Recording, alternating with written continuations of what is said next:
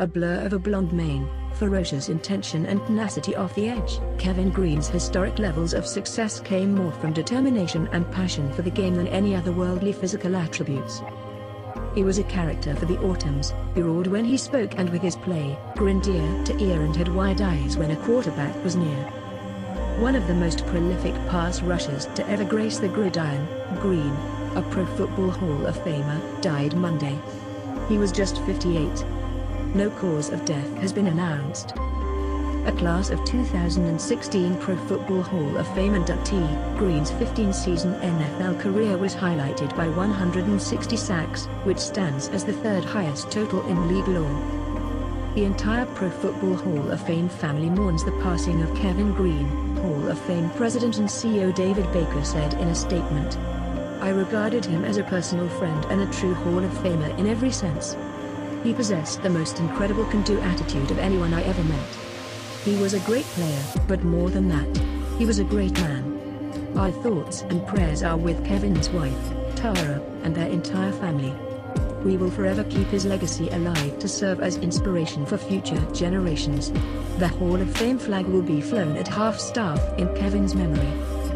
Upon a storied and successful NFL run, Green's 15 seasons saw him gather the aforementioned 160 sacks, which trail only Bruce Smith, 200, and Reggie White, 198. Green produced an eye-popping 10 double-digit sack seasons that led to 5 Pro Bowls, 2 All-Pro selections and a spot on the Hall of Fame's All-1990s team.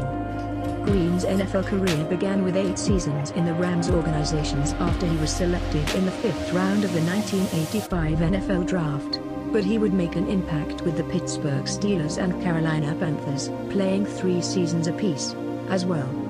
He also played a season with the San Francisco 49ers. We lost an amazing player and person this morning with the passing of Kevin Green. His sudden death is a shock to us all as he was a close friend and teammate to so many people in the Steelers family, Steelers president Art Rooney II said in a statement. When Kevin came to the Steelers in 1993 he had an immediate impact. Paired with Greg Lloyd, Kevin and Greg led a defense that became known as Blitzburg and went on to play in Super Bowl 30. Kevin's energy and enthusiasm were inspiring for our team as well as our fans. My condolences go out to Kevin's wife, Tara, their children and the entire Green family in this most difficult time.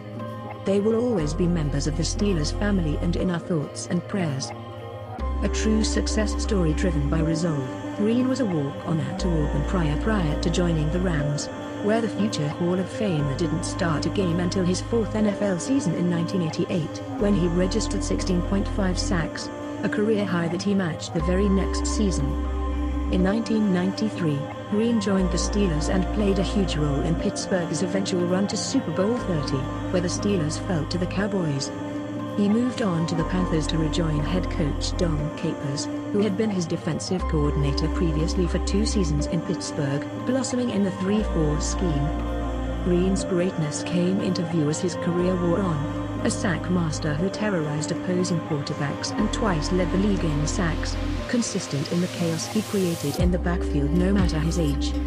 Green had 7 seasons with double-digit sacks at 30 or older, which tied Smith for the most all-time, and remains the only player with double-digit sacks for 4 teams.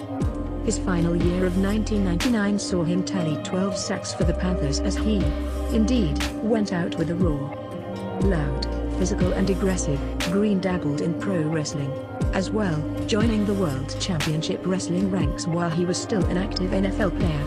He was larger than life, loud in all that he did in the arena. He would also collect a Super Bowl title as a linebackers coach with the Packers. He played with a smile for love of the game and for love of the havoc of which he wreaked. He was one of the NFL's greatest wild men.